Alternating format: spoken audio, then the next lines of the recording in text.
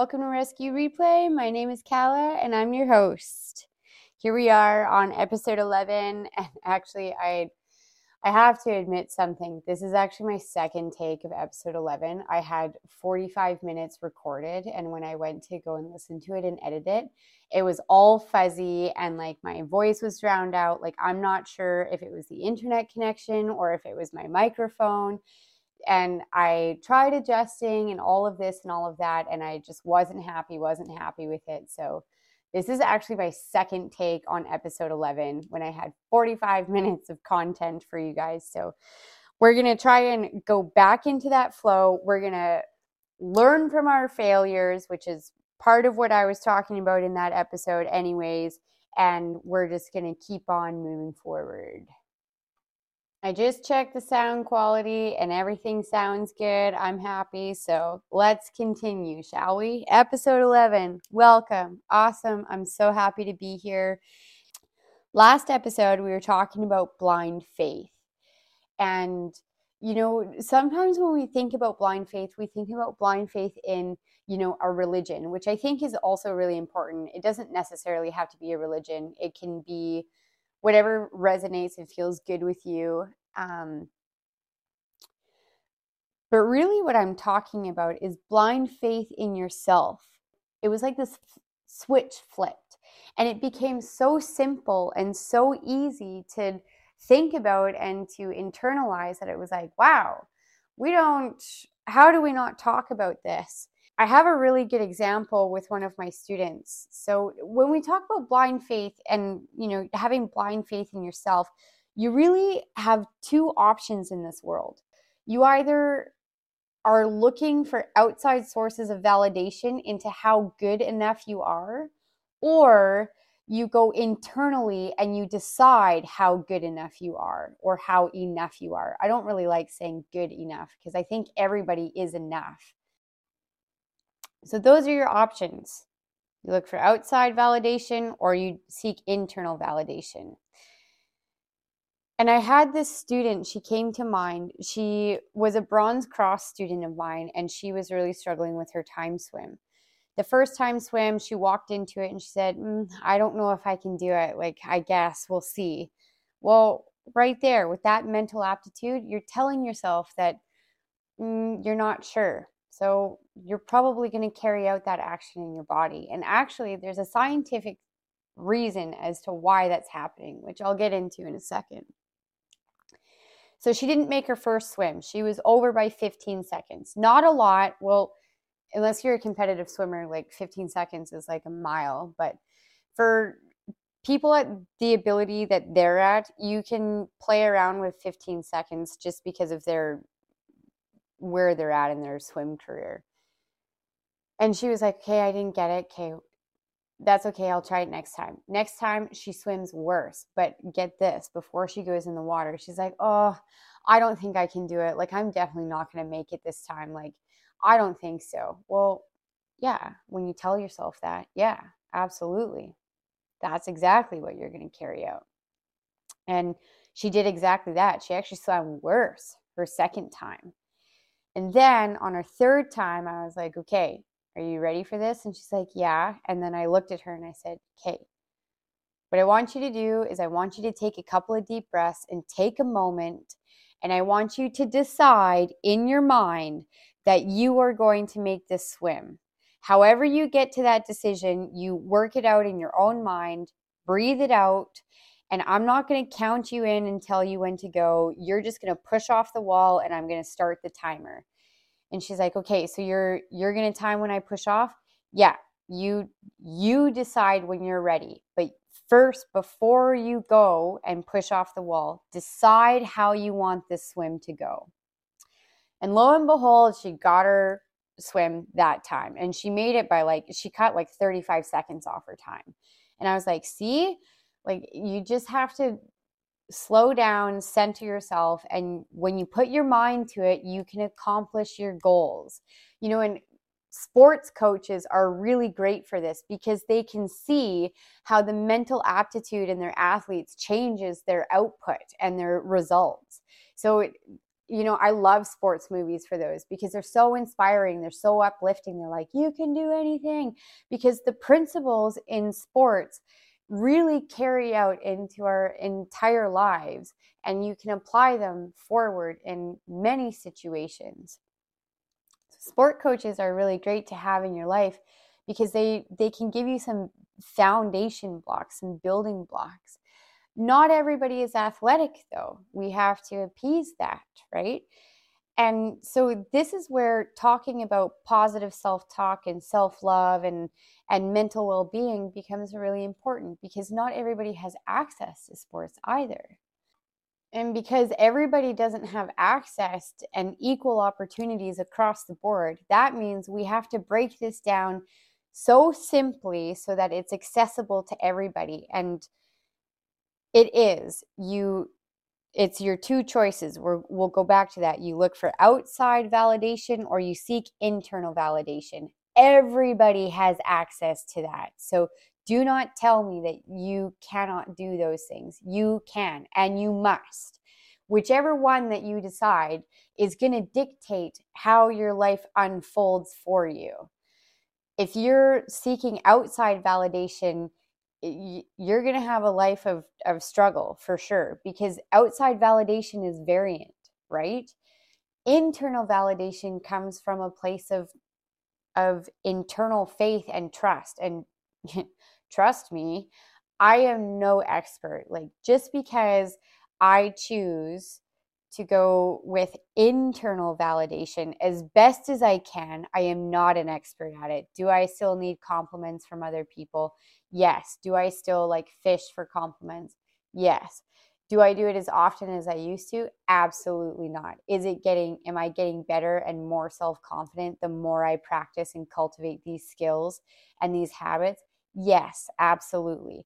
But I still have hard days. I still cry. I still have self-doubts. I still feel jealous and envious. The difference is what I choose to do with that. There's a book out there that really explains this really well. It's called Biology of Belief. And it's written by a PhD, and I can't even tell you his name, which I really need to get better on quoting these people, because they deserve the credit. I don't deserve the credit. I just read the book.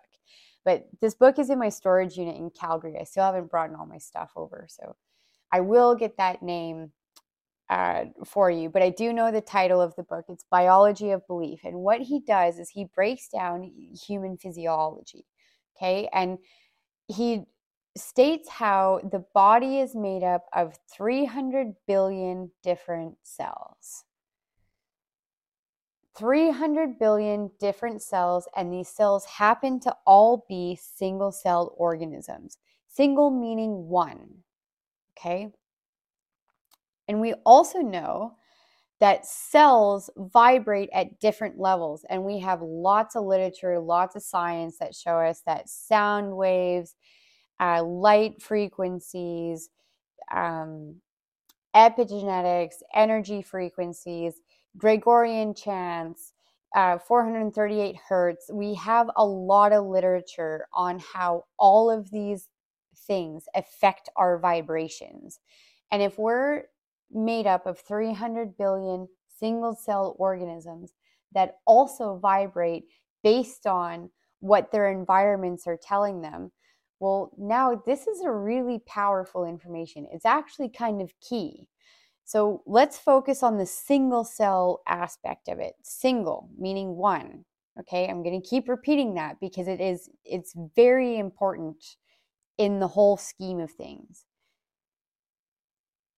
If something can only do one thing at a time, and it's making up your body, then it means it can only carry out one command at a time. One thing, one command.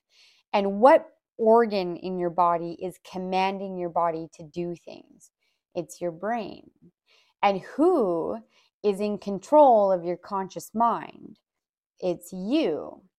So now when you put all of those puzzle pieces together, you realize that anything you tell yourself, you are telling 300 billion single cells that make up your body, and they are all vibrating at whatever frequency your words will allow them to.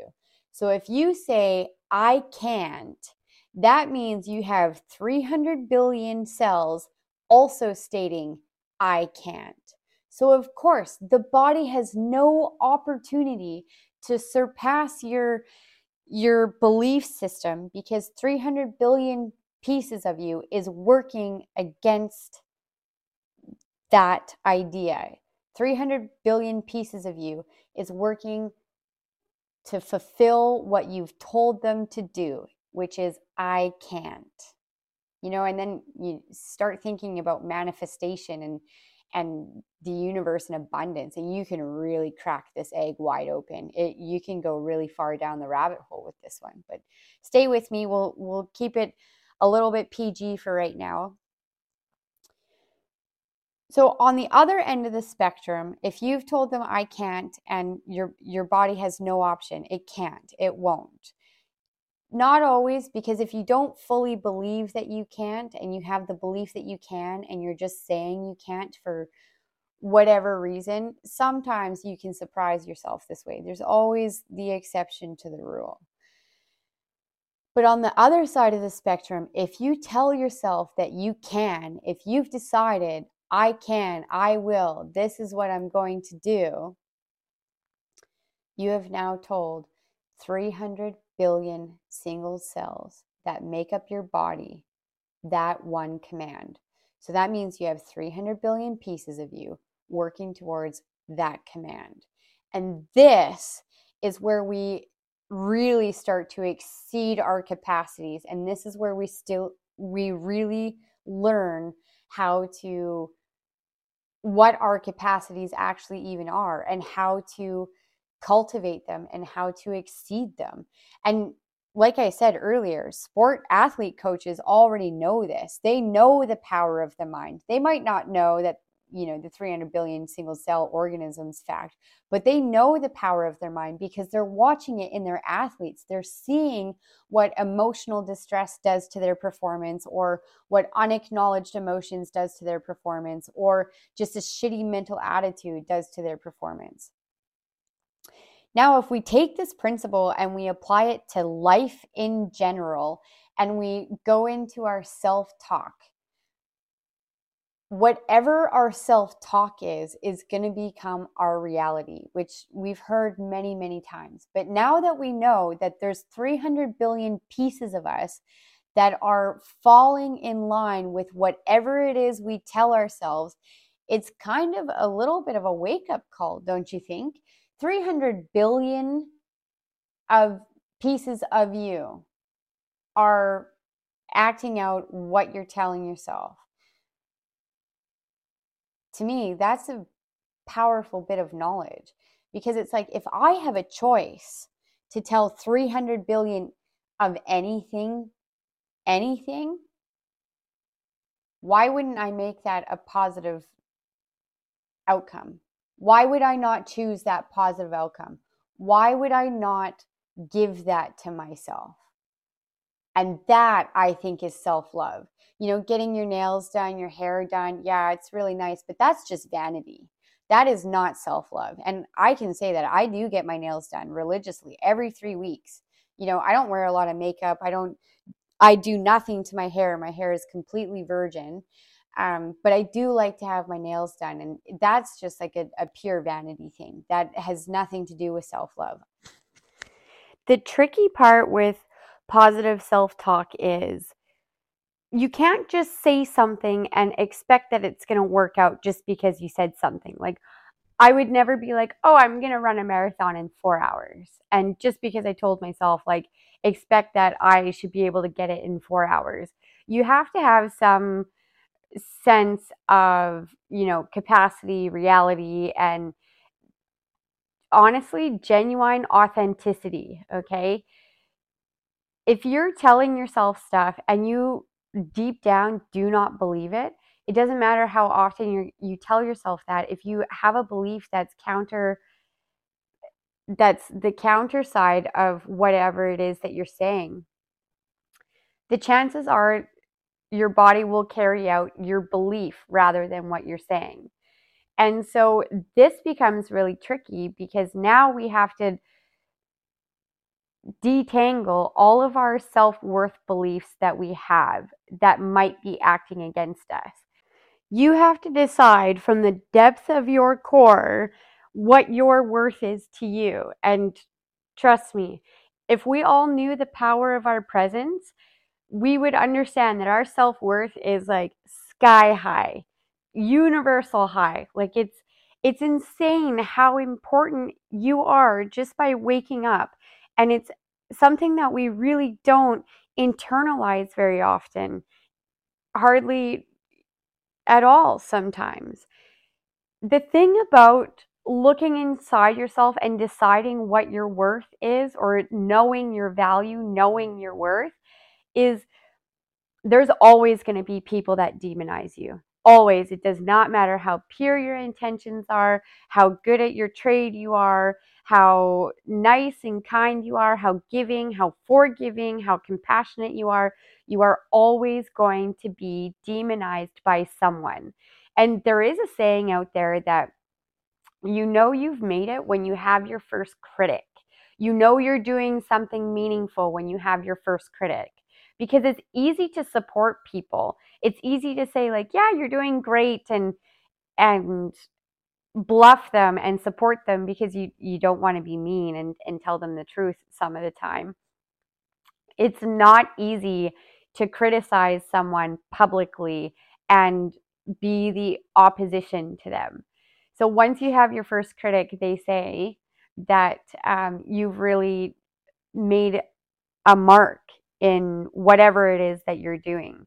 So you have to decide, no, I am valuable, I am enough, and this is my worth. And then you have to act accordingly. And this is where people really start to waver on things, because they're like, no, I'm worth this, but then they go and do something, they go and get white girl wasted, and it's like, well, if you really think that your worth is so much higher, like, why would you waste your time getting white girl wasted? So your actions also have to fall in line with what your beliefs are. And that is not an easy task. You don't just get to say like, oh, this is what I've decided for today and this is how I'm going to act for today. It's not just a momentary thing. It becomes a lifestyle. And you look at people like Jocko Willink and David Goggins and all of those mindset leadership gurus. They're like, no, consistency is every single day. It's not, oh, I feel like it today, but I don't feel like it this day, and I feel like it today, so I'm going to do it. It's every single day. You have to carry out those actions that match your belief about who you are and how you want to be seen as, no matter what the circumstances are. And also in the last episode, we talked about, fitness and body positivity and stuff. And we see this every year for New Year's resolution. People are like, no, I am going to go to the gym. I'm going to get fit. I want my old body back. I want a new body, this, that, and whatever, which are all very admirable desires and wants. And they're all so valid. And I do believe that when you want that for yourself, it does come from a place of truth. What I also think is people don't understand the steps that they need to take in order to cultivate those habits, because it's not just, oh, I need to wake up at 5:30, I need to go to the gym for an hour, and then I've put my 2 cents in for that day. Because if you go 100 miles per hour right from the beginning, your engine's going to burn out eventually. And we see that with New Year's resolutions. For the first 2 weeks of each new year, every gym, I used to work at this one pool, and for the first 2 weeks of January, they would send a message to all the staff saying that the staff had to park somewhere completely different in the community, not even in the parking lot, because they were expecting an influx of people in the gym, which they were correct, and it would always happen. But then 2 weeks later, we would get another notice stating like, our influx has slowly declined and staff are now welcome to park back into the staff parking lot, which I thought was really comical. but it's true. That trend happens every New Year's. And people don't understand that going 100 miles per hour, you're going to cause a burnout. But if you go 1 mile per hour every day, you avoid burnout, right? So there's this other book. I think I've mentioned it before. If I haven't, here we go. It's called Atomic Habits. And here's another author that I don't know. But Atomic Habits is really kind of busting the scene right now. This guy analyzes what it takes to make habits. And I listened to this book on audiobook, and it was probably one of my most addictive audiobooks. I listened to it in one day. Like, it was a 5-hour audiobook. So I just put it on for a day, and I was like, whoa, this is mind blowing. And in this book, there is a gentleman that wanted what everybody else wants. I shouldn't say everybody. I don't know everybody, but he wanted a new body. He wanted to go to the gym. He wanted to cultivate a healthy lifestyle. And he knew that if he went 100 miles per hour, he would burn out right away and he would never stick with the gym. And I believe his story was he was overweight and he was also feeling a little bit sheepish to go to the gym because it is really intimidating. Doing new things when you're an adult is really intimidating. It's, especially if you're on your own and you don't have any support going with you, it is definitely intimidating to experience new things as an adult. So what this gentleman did was he decided he was going to start really small and be really gentle with himself. And he woke up at 5 a.m. He got dressed, went to the gym, did one exercise for 5 minutes, and then he left the gym. And he did this for 21 days or 30 days or however long until he progressed his habit there. So the idea was that first he needed to solidify the habit of getting up, getting dressed, and getting out. When you break it down into small, sizable chunks like that, it's like, wow, that must be so effective. Because if you get into the habit of getting up, getting dressed, and getting out, if you wake up one morning and you don't get up, get dressed, and get out, then it feels alien to you. And I can identify with this because the first thing I do every day is I get up, I feed Zeppelin, go to the washroom, and then Zeppelin and I go out for a walk. And there's been a couple of days where I don't have to work in the morning or on my days off. And I'm like, okay, like I don't have to get up and get out right away. Like I can wait a little bit. I can laze around. I could even have my coffee first, which I don't really drink coffee. I drink a coffee substitute. Caffeine is also the devil. Anyways, but I think to myself, like, oh, I don't have to rush or anything. I can just chill. I can lay in bed for a bit. I can drink my coffee substitute before going for a walk. But I always find myself on those days where I'm telling myself, like, oh, yeah, you can just relax a little bit and you can slack off a little bit. That when the time comes, I don't want to slack off. I want to continue my routine. Like, it becomes second nature because it also becomes how I start my day and how I roll into the day, which I think is a really cool mentality, and I think it's really neat.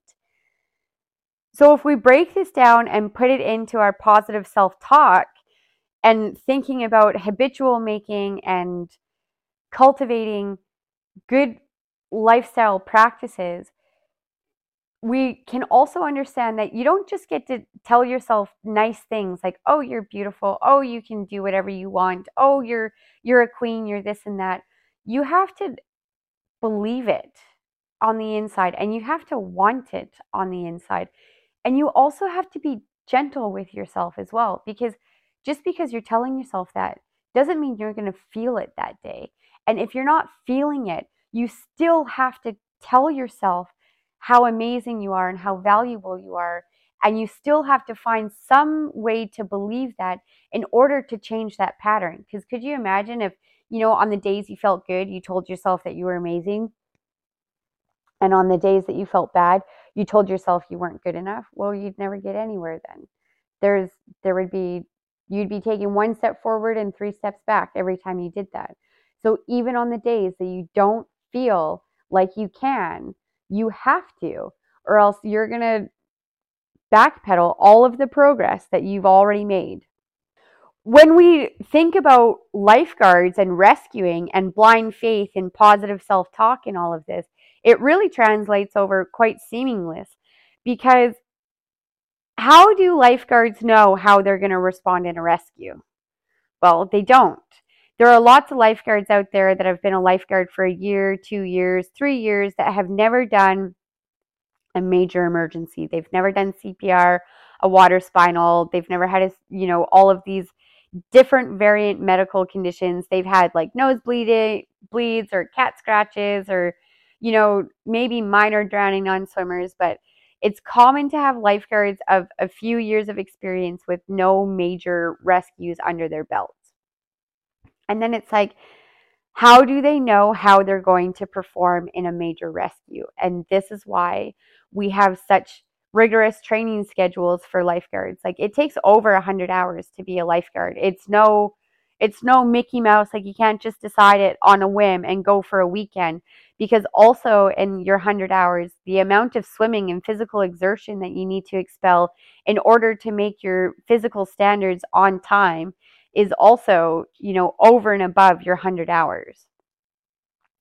Then once you become a lifeguard, you have all your in-service training, extracurricular training, guard practices. You have to do your CPR every year. You have to do your NL every 2 years. You have to do your first aid every 3 years. So we have an ongoing rigorous training process in order to continue being a lifeguard. When I'm training my lifeguards, I always tell them, practice how you rescue. Practice how you want to rescue, because in the heat of the moment, you're going to revert to however you practice. So if you're practicing not putting the pocket mask on the mouth and sealing and breathing, you're not going to do that in a rescue. If you practice just verbalizing, oh, this is a stroke victim, I would just lay them on their side, that's not pins and needles, instead of actually laying them on their side, chances are you're just going to do what you practice, right? There's lots of literature that support that. So for lifeguards, they have to walk in blind faith. They have to have some sort of knowing or some sort of belief within themselves that they can handle things when it push comes to shove while they're on the pool deck. And actually, one of the games I used to play with myself on the pool deck, because you have to remember, as an active lifeguard, you're not allowed to talk to anybody when you're out on the pool deck, because that's distraction.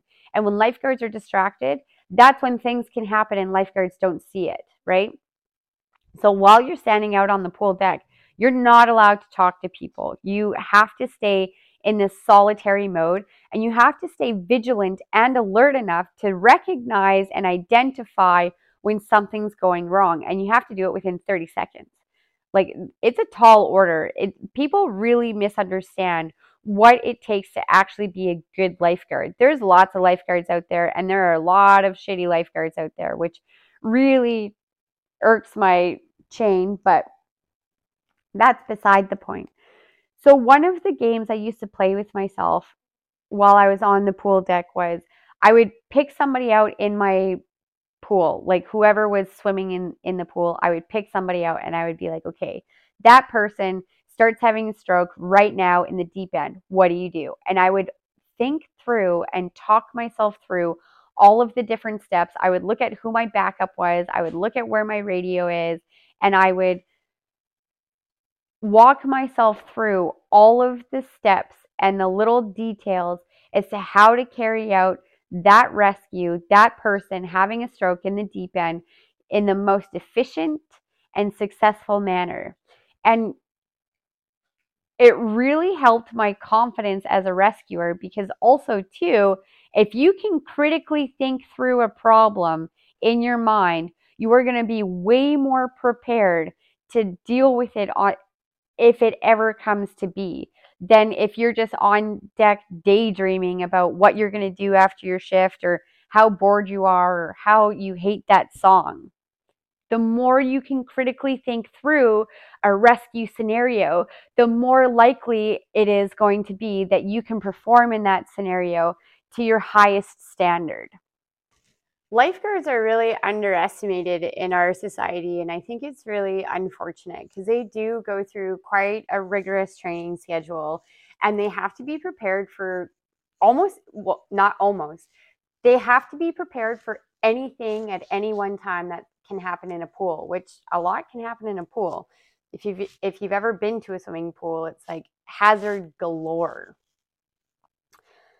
You know, the other side of self-talk or positive self-talk that we have to consider as well is when you decide what your worth is, your value, you decide that you're enough, you decide that you're going to start healing yourself from internally, talking, being gentle with yourself, being nice to yourself, this, that, and what have you.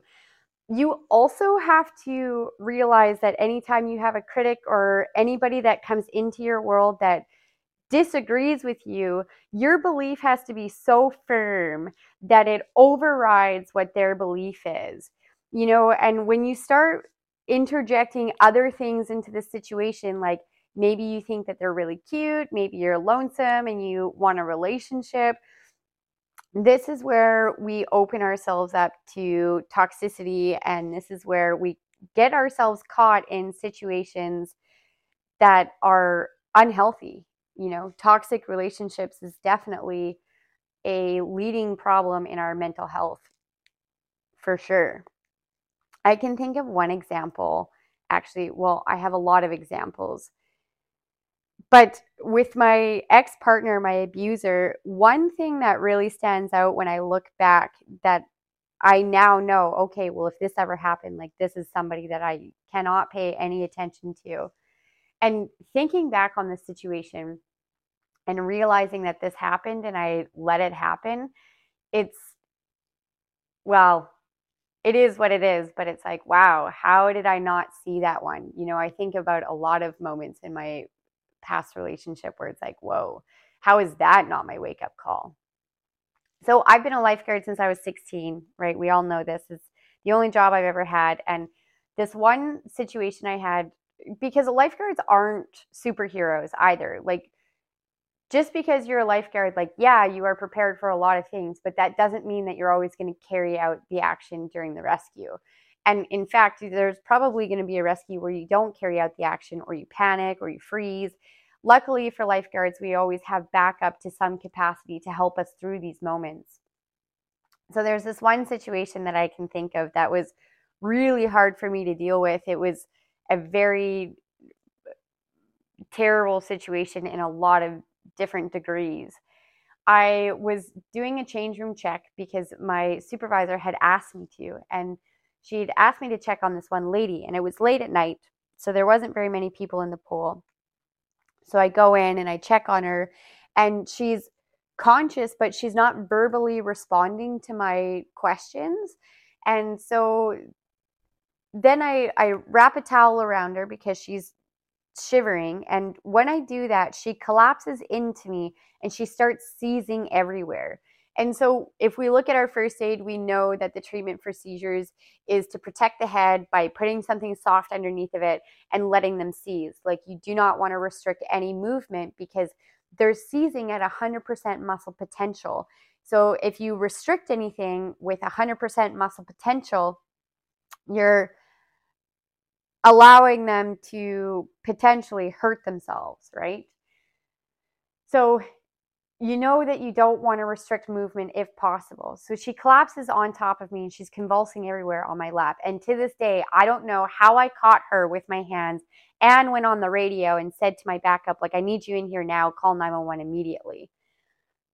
Because I had caught her head on the way down. And the only reason why I was holding her head, and I was holding it I had a death grip on her head.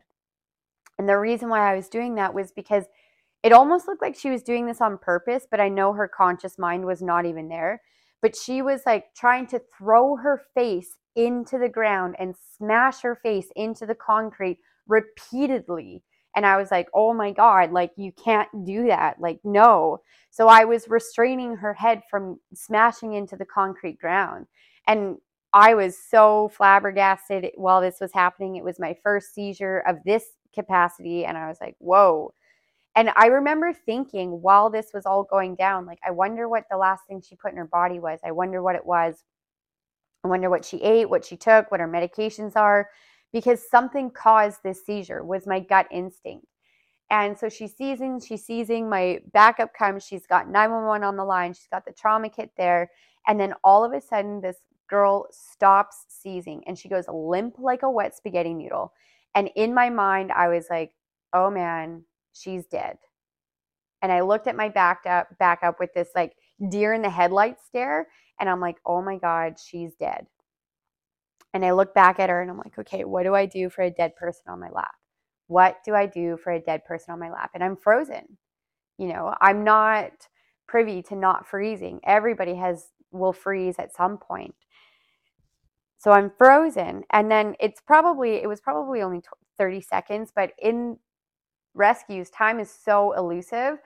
It's wild, So 30 seconds goes by, maybe it was 20, maybe it was a minute. I really don't know exactly how long it was.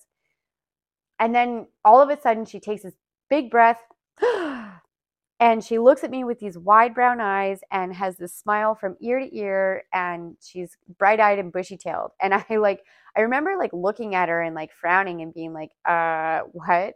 And the first thing I asked her was, what was the last thing you put in your body? And she looked at me and she was like, fentanyl.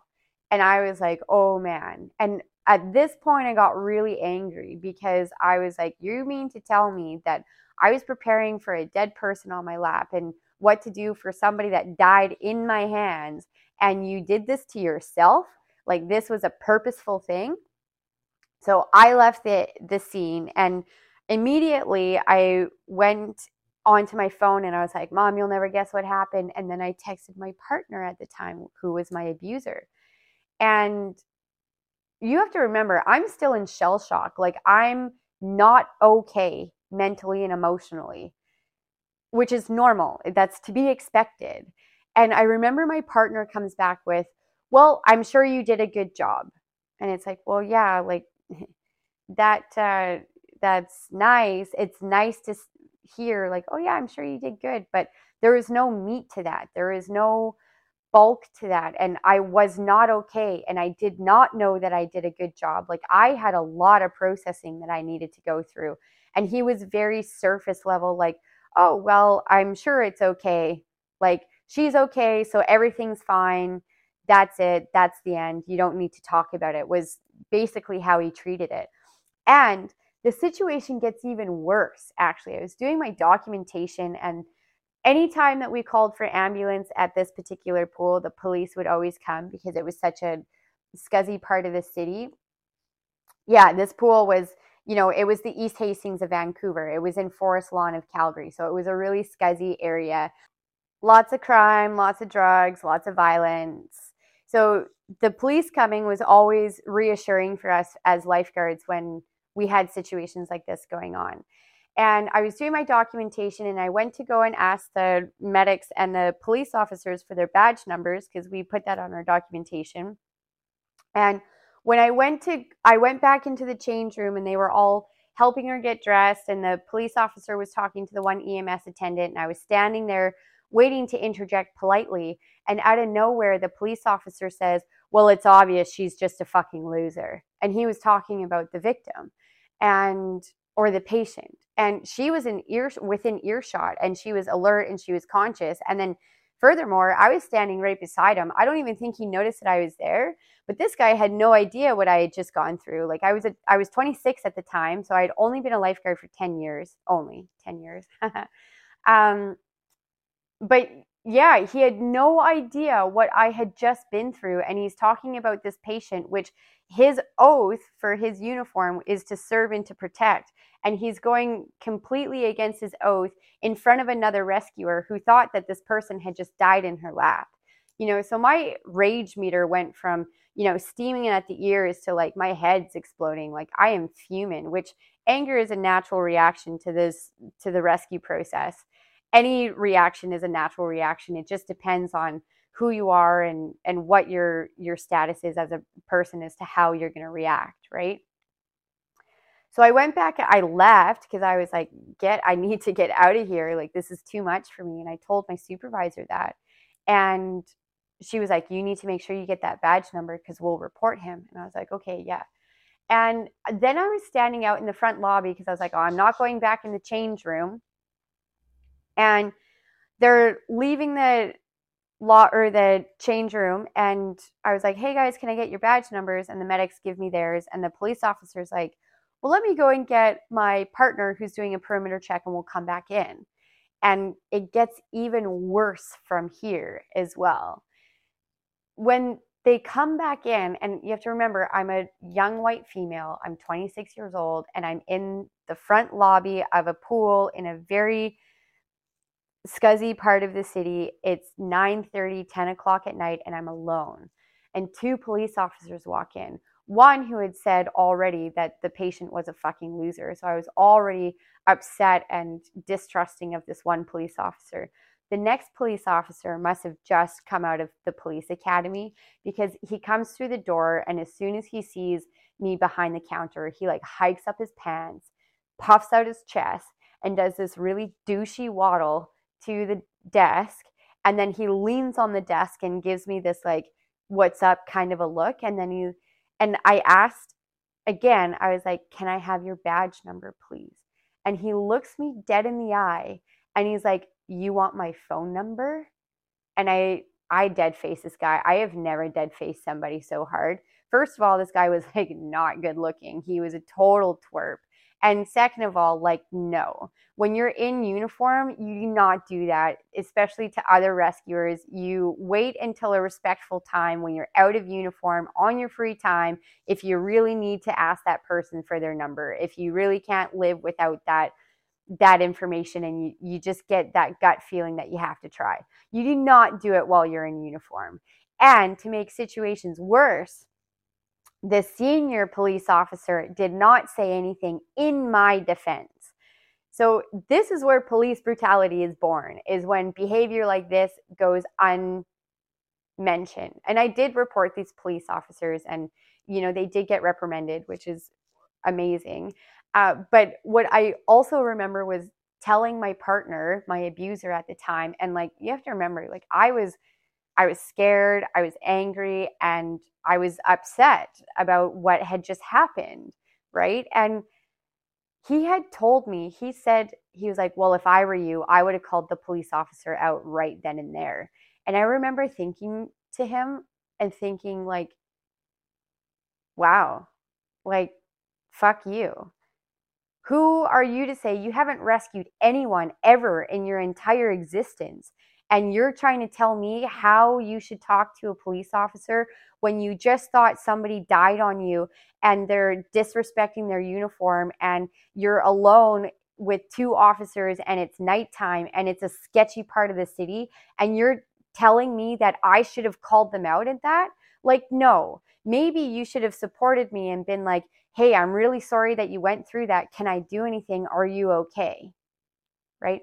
And looking back on this situation, and this is where, narcissists and manipulators and gaslighters, this is where they start gaining their power over you, which I didn't know that at the time. They start dismissing your actions and how you manage things, and they dismiss it, and they tell you like, oh, well, you should have, or it would have been better if you, or, oh, it's not a big deal, like, you don't have to think about it like that, and that is not being supportive. That is not being there for your partner. That is telling your partner that whatever it is that they are experiencing is not important. And he did it again too. I had a lifeguard commit suicide, actually. And I wouldn't say that he was a good friend, but anytime that we worked together, we always had a good time together.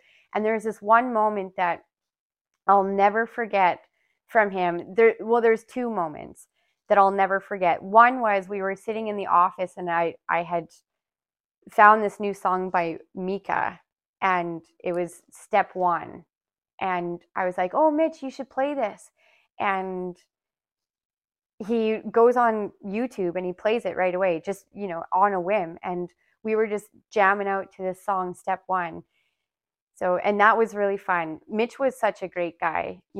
Christy, if you're listening to this, this is my little tribute to Mitch and to you too. Just a little shout out. The other moment that really stands out with Mitch is in our pool, we had this elevated position. We were in this tower position. And at this point in my life, I was hitting the gym like crazy. I was really trying to bulk and gain weight and really change my body around at that point. And I was taking out this garbage, and you had to walk like, I don't know. Oh, it seemed like forever. The hallway to the back door to the dumpsters was a massive walk, and I had like 4 bags of garbage, and I had my arms at a 90 degree, so my biceps were really flexed, which was, I didn't do that on purpose, but I had to because the garbage was so big that if I had my arms straight, it would have just dragged on the ground. So that's how I had to carry it. And Mitch was in the tower, and he looks down at me walking out, and it's closing. So things are really winding down, and he's watching me take the garbage out, and he looks at me and he's like, "Damn, Calla, you're fierce," because he can see my bulging muscles.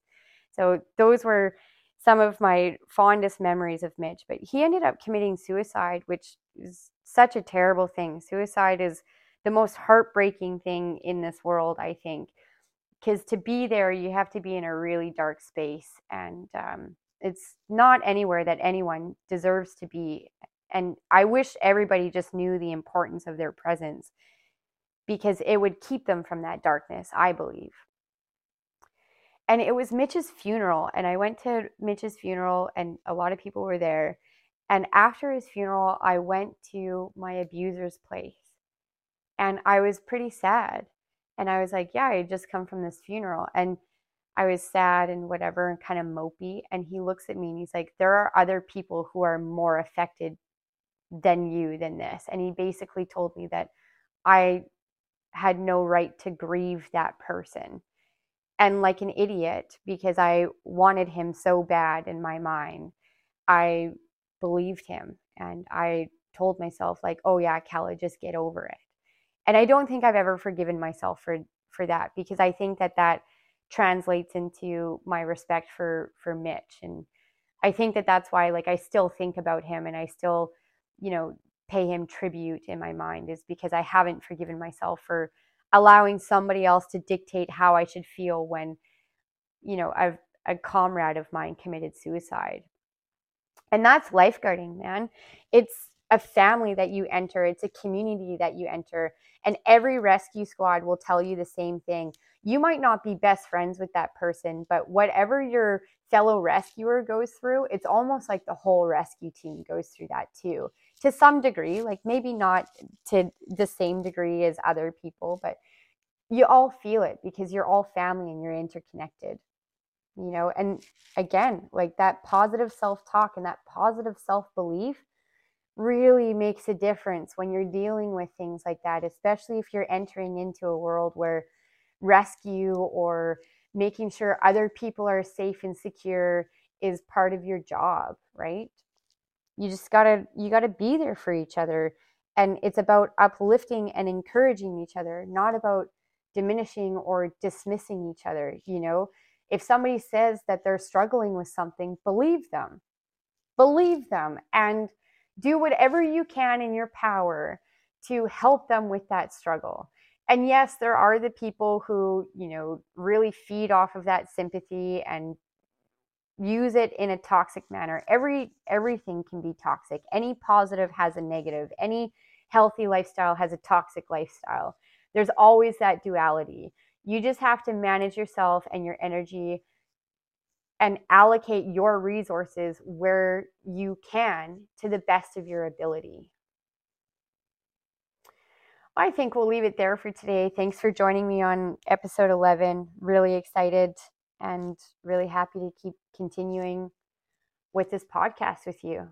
Let me know your thoughts. Give me some feedback. I always like hearing from you. And until next time, this is Rescue Replay, out.